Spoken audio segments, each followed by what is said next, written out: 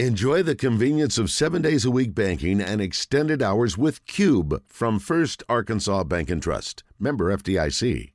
King Cotton Classic, we also encourage you to be safe and careful, and that's what we're here to talk about right now. Ryan Watley is here, and Denver Peacock hanging out as well. What's up, guys? How are you? This is an annual classic that has been back for, what year is this in the return? Fourth. Yeah.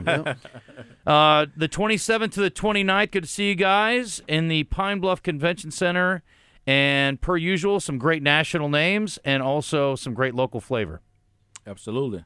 Man, we're excited. First of all, thanks for having me on today. There's so much preparation going on in Pine Bluff right now to accommodate not only the teams but the fans who come in.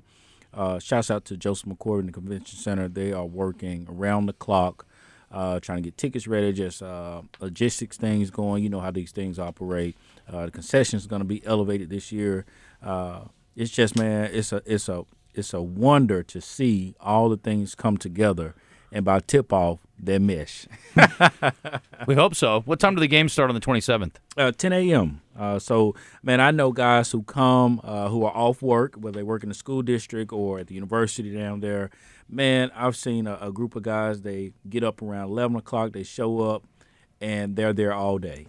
They get the best seats in the house, and they just relax and enjoy some good basketball. Yeah. They listen on the radio to some of the games, bowl games and things like that, but there's nothing like this live, high national basketball talent that's coming to the Palm Beach Convention Center. What's that cost somebody to come in there and sit all day? Oh, man, that's a great question. Less than $2 a game, isn't it? Yeah, Right? It's $15 single day, or you can do a 3-day pass for $30. So, I mean, it's some of the best national talent you'll ever see, and for less than $2 a game, it's unbelievable. Yep. I think Very economical. Most people know that there's obviously great history with the kinds of players who have played down there over the years. How about the stars of tomorrow? Where are guys coming in from? Who are some guys we should be looking out for? Denver, I'm going to let you take some of that. Well, we got some incredible, obviously you got some top-tier talent in Arkansas. We got 4 teams from Arkansas with Whitehall and Pine Bluff, and then we got Mills and Jonesboro, some really good teams. Some of the underclassmen there spectacular. Jonesboro's the number 1 team in the state, by the way. Fantastic. Wow. They've been really, really strong. But then you look at the outside of that, you've got 8 states, including District of Columbia, that are also represented. You got some kids that are some of the very best kids that we've ever had here. You look at the kids out of Georgia, Ace Bailey, class of 24. Everyone's recruiting that kid. He's 5th nationally right now. I think when Nick Smith was in this tournament last year, he was 30th.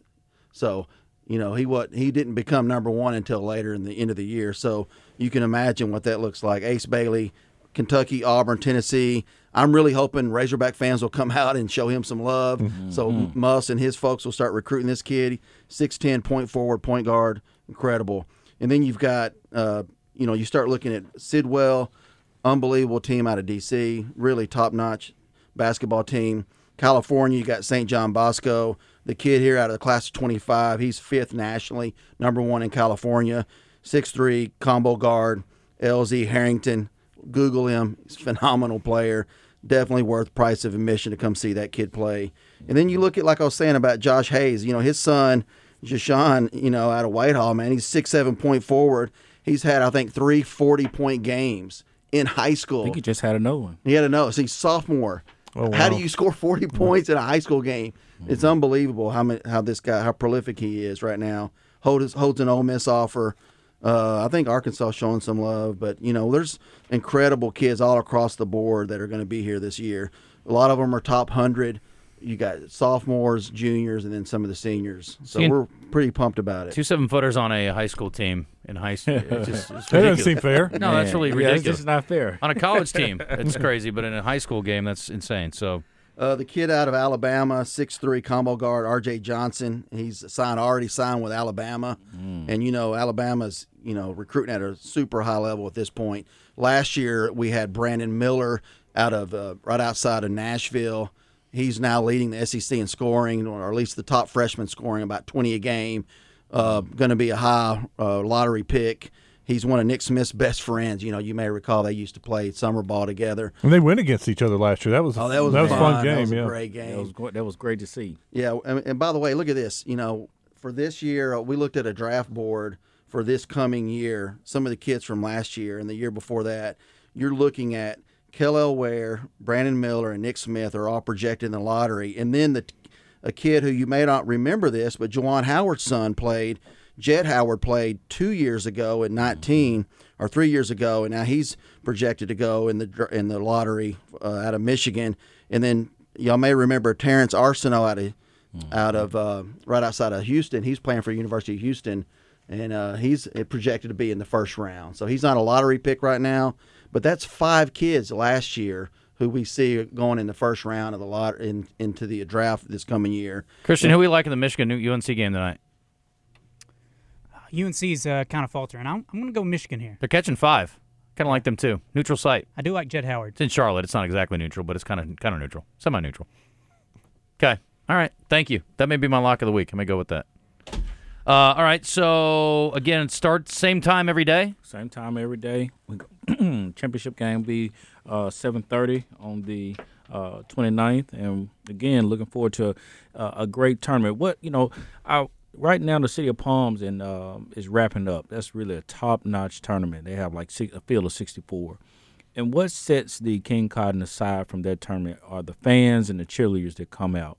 Sometimes you go to those games, they're dead in that arena. Sure. But we provide really an electric atmosphere. We try to get as close to an NBA atmosphere as possible. And it's just going to be something that you want to bring your family out to see. Absolutely. Does the community do anything outside of the basketball games itself? Is there anything going on in the evening time for this organized as far as activities? Absolutely. So on the 26th, when they come in, they'll do a bowling party, something like the bowl games that you see. Yeah. That deal will be catered, be really nice. And then during the day, when they have a lot of daytime, they'll go do a lot of community service or reading the kids and visiting nursing homes and maybe juvenile detention center, just giving a spoken word. So it's really a comprehensive experience for them to come to Pine Bluff and learn about our city. There's an online component as well if people want to watch and they can't make it down? Absolutely. We'll have that on KingCottonClassic.org, a pay-per-view link, and you'll be able to purchase games at a very fair price. Don't ask me right now because I can't remember. You buy per game? Yeah. Okay. Per game. Let me tell you 2 Or more day players pass. you need to know about. The Stephen Castle, 6'7" guard out of Georgia. He's the Covington Newton High. Kid's already signed with UConn, 5-star. Top 25 national consensus, unbelievable kid. And then some of you guys may remember from last year when Beaumont was here, where they had Terrence Arsenault. But they also had a kid named Wesley Yates, 6'4" shooting guard. Yep. Arkansas was showing him a little bit of love there, but he ended up signing as the number 2 shooting guard of the nation, signing with Washington. So he'll be back this year for a repeat run. And that guy, he's a great shooter, man. I loved watching him play last year.